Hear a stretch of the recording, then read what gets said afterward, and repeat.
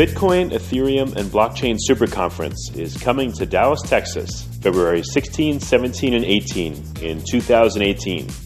If you know of a better way to get the latest insider knowledge about crypto, to hear directly from the top minds in this field, to interact personally with 800 fellow crypto lovers, hodlers, investors, miners, traders, developers, and founders, then I'd like to hear about it.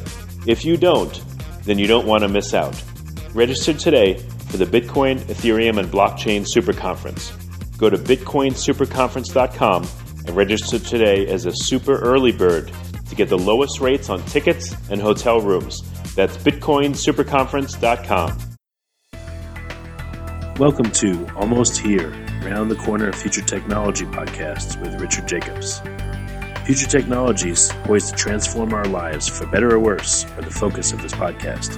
Almost Here means these technologies are now here and starting to be used, or just around the corner, from Bitcoin to artificial intelligence, 3D printing, blockchain, virtual reality, and more.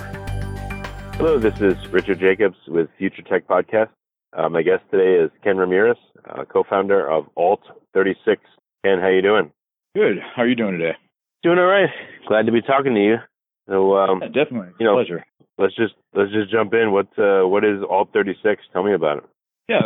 So let me tell. I can start with kind of the background and how Alt36 came to be, which will kind of give a little bit more of the context to kind of how we came about and kind of the problem that we're trying to solve essentially in the industry. So, I'm finishing up my dissertation research right now. My research is all around a problem in the traditional payments industry regarding interchange fees and the lack of transparency and the complexity around them, and the problem merchants are having with being able to minimize the fees that they're being charged on every single one of the transactions that they run. So, in kind of identifying all of these different problems that the top merchants are facing in the United States, we started kind of taking a look at instead of really disrupting and kind of optimizing this process of interchange fees, how can we displace them? How can we get around them altogether? And so that's where digital currency came into play. So we've been sitting down in multiple discussions, with the Dash network of how we could essentially drive value, create value for the network, and kind of help increase the adoption of the currency overall. And so since then, we've partnered with the Dash network, and we've actually been funded by the Dash network to build out, let's call it a digital currency platform to help encourage the adoption of the Dash currency. So traditionally in the industry, digital currency is very complex and confusing. So what we've done is we're building out a very simple platform that allows everyday people to be able to accept and transact in digital currency without all of the complexity and confusion of having to go and sign up for multiple different services.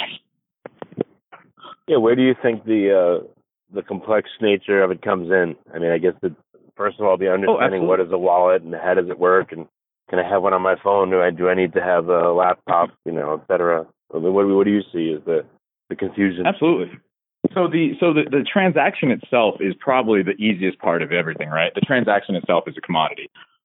So what the hard part is that we're finding out for the consumers is being able to identify and understand all the different complementary products and services they need around the transaction in order to remain compliant and to efficiently operate in digital currency. So those being, the compliance services, the taxation services, the AML KYC, loyalty programs, and the exchange access, digital wallet access is a lot of different things that a traditional merchant or, you and me would have to go sign up for to be able to really efficiently, operate in digital currency. Well, what we've done is we basically taken all of those different processes that, the average consumer would have to go through. And then we basically built it into one registration so that when a merchant enrolls and registers with our platform, essentially they get access to every single one of those value-added services in addition to the digital currency transaction. So basically minimizing the exposure to all of the stuff going on in the back scene, private keys, cryptography, blockchain, a lot of these things that traditional people are kind of afraid of because of new technologies that they really don't fully understand at this point. So you're saying Dash, do you think it's positioned to become the top cryptocurrency that merchants and individuals will use? Because so far I see, BitPay is for Bitcoin, and then there's Moneta, which is looking to position itself for people to accept Ethereum, and you guys want to have Dash accepted as the alt currency for merchants. Yeah, absolutely. And the reason that, we see the potential in Dash to be the primary currency that eventually replaces traditional fiat is for number one reason is they've taken a look at the Bitcoin network, and they've solved all of the traditional problems associated with accepting Bitcoin. So when you take a look at BitPay, right, most of their merchants are operating online, especially given the fact that Bitcoin transactions right now, on average, are taking anywhere from 8 minutes to 3 days to confirm. So for a point of sale transaction, it makes it a little infeasible to be able to accept a digital currency payment. Right. Also, at the same time, the fees for Bitcoin transactions are anywhere from $4 to $8 a transaction, right? Yep. So passing that cost along to the merchant or along to the consumer is not really feasible as well.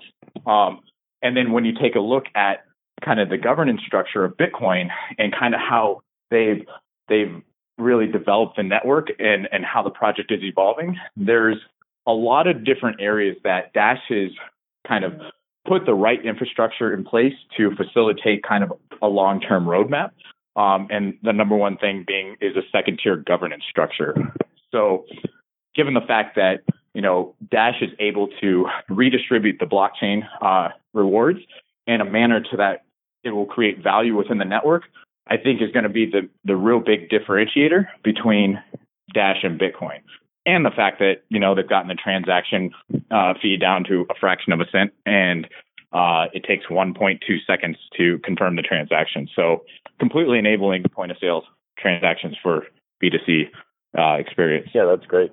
I guess the only issue I see is that Bitcoin is still the front runner, and it's got the name. And, if anyone's going to know anything about cryptocurrency that's not deeply involved in it, Bitcoin's what they first know. How do you think that Dash is going to, become the top dog there? What's it going to take? Absolutely. And, what kind of efforts are you guys putting into it? Yep. So when we started with the project, we took a look at kind of the different demographics and the different industries that would benefit most from digital currency. Because when you take a look at kind of the mass adoption of a currency and really creating that utility within the currency, there has to be, a transactional purpose behind it. And so for Bitcoin right now, there are merchants that are accepting Bitcoin as a form of transaction. But for the most part, Bitcoin is viewed as an asset, as an investment tool right now. So there really isn't that much utility in the actual currency and the use cases behind it. Whereas, with Dash, what we're able to do is kind of introduce it into an industry. So the number one industry that we identified right off the bat was the cannabis industry. So when you take a look at the average demographic for, the cannabis industry, it's all walks of life. So you have the suits for the lawyers, the politicians, the skaters, the hippies down the line, right? And so from our perspective, we're going into an industry that has a huge problem. Lack of access to financial services. They can't get banking. They can't accept Visa, MasterCard. And so, number one, we're solving a major problem for all of these merchants by being able to enable them just to transact in general. Second of all, we're starting to put a Dash mobile wallet in the demographic, this wide array of demographics. So that way, as soon as we move outside of the cannabis industry, right now we have plans to integrate to point of sale to push us into about 1,000 different bars. So that way, the consumers, they leave the cannabis retailer. Next thing you know, their local bar is accepting Dash. And that's the one thing that we're really focusing on is, from the consumer perspective, we're not branding Alt36. We're really trying to build in that brand recognition between the consumer and the Dash network. And so everything merchant facing is branded Alt36, but everything consumer facing will be branded Dash. So that way we can start really building that credibility behind, the Dash network and the Dash name and brand. Right. So for merchants, a typical merchant now takes credit card, cash. This will just be yet another form of payment. Are you finding merchants want to keep their money in Dash, or do you cash them out into fiat right away? Like, how does it work in the back end? And so that's going to be different given every single different type of merchant and their exposure to risk, the tolerance levels, I guess, for their exposure to risk. So at the beginning, we see that there's going to be a lot of merchants that are going to be converting back into traditional fiat. But as the kind of the adoption keeps increasing, we think that the merchants are going to be holding longer and starting to operate solely in digital currency. It's going to take us some time to begin to facilitate and teach them how to properly operate and run their business in digital currency. But once we get to that point, we've enabled our systems to be able to either batch out immediately, convert immediately, or they can choose a custom batch out. So if they want to do it hourly, if they want to do it daily, I think it all has to do with the fluctuation in the currency and again tying that to their overall risk exposure, their risk tolerance. Yeah, because how are they going to hedge against movements in Dash? If a merchant doesn't have fat margins and Dash moves 10% against them by the time they batch out for the day, that may kill their profit. What would you say are best practices for merchants that are risk or need help with this? Absolutely. So one of the things that we're doing is signing up a merchant is one piece of the equation, right? But unless that merchant is actually enabling transactions to be occurring at their locations, then it's been absolutely pointless what we've done. So working with each one of the merchants to basically enable them to be enabling them to be fully aware of what marketing efforts and what campaigns they need to put in place to effectively raise the awareness of the accepting digital currency on behalf of the consumers. But then at the same time, they're going to be assigned on the onboarding process a relationship manager, a business analyst, and a portfolio manager. So basically, as they're getting onboarded, we're going to sit down with each one of the merchants through our discovery process, evaluate kind of their tolerance to risk, take a look at their operating cash versus excess cash, and then really start to sit down with them and create a strategy to help them start operating more in digital currency. So it's not going to be something we anticipate that's going to happen right out of the gates, but more or less something that's going to happen over, a good 6 months to a year is what we anticipate. What about on the customer side? Does Dash even have a mobile wallet? I thought it's only like laptop right now. Absolutely. So one thing that we're doing, and as far as these quote unquote onboarding process and marketing packages for each one of the dispensaries, is us working with them to create campaigns to help get the cannabis merchants to not only download the wallet, but start to transact in digital currency. And one way we're doing that with the merchants currently is, we're running text campaigns. So imagine this: you're a member of a dispensary, you get a text, download the Dash, click on this link, download the Dash mobile wallet, get a free pre-roll. Wow, who's not going to do that? And so now we get the wallet in their phone. Next time they show up to the dispensary, a piece of the overall solution that we're providing to the merchants is a digital currency ATM as well. So the next time they visit the dispensary, each one of the locations will be able to offer an incentive for the consumer to pay in digital currency. And so we'll have their, pay in Dash will be a certain percentage off. So maybe 10% to 25% off the normal price of, cash sales. And then that way we can start working with them to help the consumers see an advantage to not transacting in digital currency. I thought that dispensaries are only allowed to take cash. They can't have banking relationships. So, would someone have to come in, essentially use a Dash ATM, get cash, and then pay the merchant? So traditionally, most consumers that are coming in with cash, right? And so that's number one kind of goal that we have, is to start taking that cash that's coming in with the merchants and converting that into digital currency. So basically, our ATMs will be enabled to convert cash into digital currency and put it right onto the consumer's digital wallet. That way, they can go into the location and check out. And then future plans are to adapt these ATMs more into let's call it a self-checkout kiosk, which basically it will enable the consumer to pay with cash, but in the back end, the merchant will be receiving digital currency. We'll do the conversion in the back end. So that way, the merchant really has no idea that they're transacting in digital currency. But from the back end perspective, the merchant is able to continue normally with their operations. Oh, okay. I gotcha. So what stage are you guys at? Is this running in any dispensaries yet, or is it about to roll out? Yep. So we're pushing it. So we're getting ready for our private launch event here, October 14th. It coincides with the Southwest Cannabis Expo here in Phoenix. What we'll be doing is hosting a private event to give a kind of a sneak peek and do demos of our software to all of our vendors, partners that we've been working with, and then we're pushing into a production the last week in November and December. We're basically going live with our first beta clients.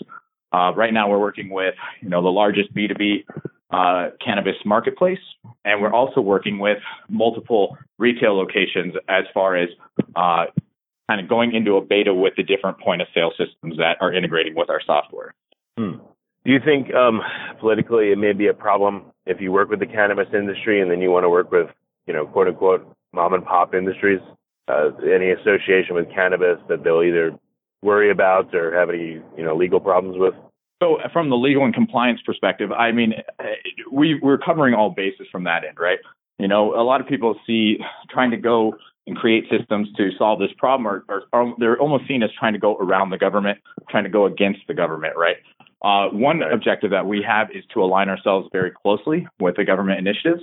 And that's the one thing that blockchain enables us to do, is to create that transparency that, the tax authorities and the compliance authorities, especially with FinCEN and so forth, will really appreciate, is because we'll be able to do a full audit of our entire ecosystem and provide them a report.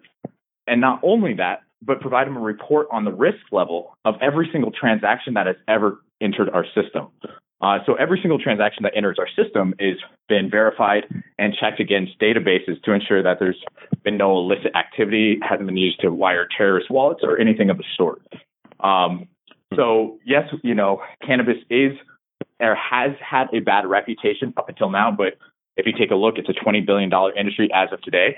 They would say $7 billion, right? $7 billion reported. So $20 billion industry today with $13 billion being untaxed and unreported, buried underground somewhere or in your crawl space in your attic. And so essentially what we're looking to do is basically get in and help, kind of free up some of that tax funds that have been not making it back into the local communities and thus, kind of depriving, all of these local communities from the real benefit of legalized cannabis, the tax. Gotcha. All right. With your ATMs and with your merchant systems, is there any call or desire for people to be able to also settle in Bitcoin or move into Bitcoin? Or is it just Dash and fiat and that's it? Yep, Dash and fiat and that's it. So right now we've entered into an exclusivity agreement with Dash. Basically, Dash will be the only digital currency that we're offering through our platform. But the caveat to what we're doing as well is, and that we didn't really touch on, is not only are we enabling the transaction between, the consumer and the individual locations, but we also enable the transactions between the merchants, their suppliers, their vendors, essentially taking the entire ecosystem cashless and allowing them to operate and transmit in digital currency in real time. So that way they can avoid all of the costs of handling cash, which are anywhere from 15 to 25%. And all of the other negative aspects that come along with carrying physical cash. Yeah, most people wouldn't be aware of that. What are some of the problems that the cannabis industry faces? It sounds like a happy problem. You have too much cash, but tell me what the problems that it engenders. What are they? Yeah, so the cost to the merchants of handling cash and operating in cash averages anywhere from about, I first took a shot at it, and until we started doing more user discovery, I was thinking it was anywhere from 10 to 20%. And sitting down and talking with the individuals and doing our consumer feedback studies, we're finding out it's actually 15 to 25% of the total revenue that they generate for that year. So when you think about all the different costs involved, there's the cost, let's call it time, right? There's counting the cash. That's tedious in itself. Paying your employees. All employees are paid in cash. Paying your vendors.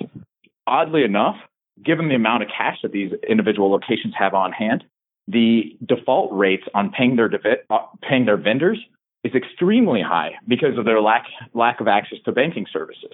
So even though they have the cash and it's buried underground, they're not able to, effectively put it into a bank account and pay their bills.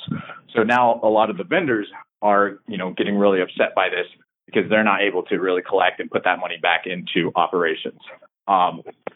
So another cost would be the armored truck service, picking up the cash multiple times a day, especially when you're operating anywhere from $10,000 to $30,000 a day in cash, anywhere in that range.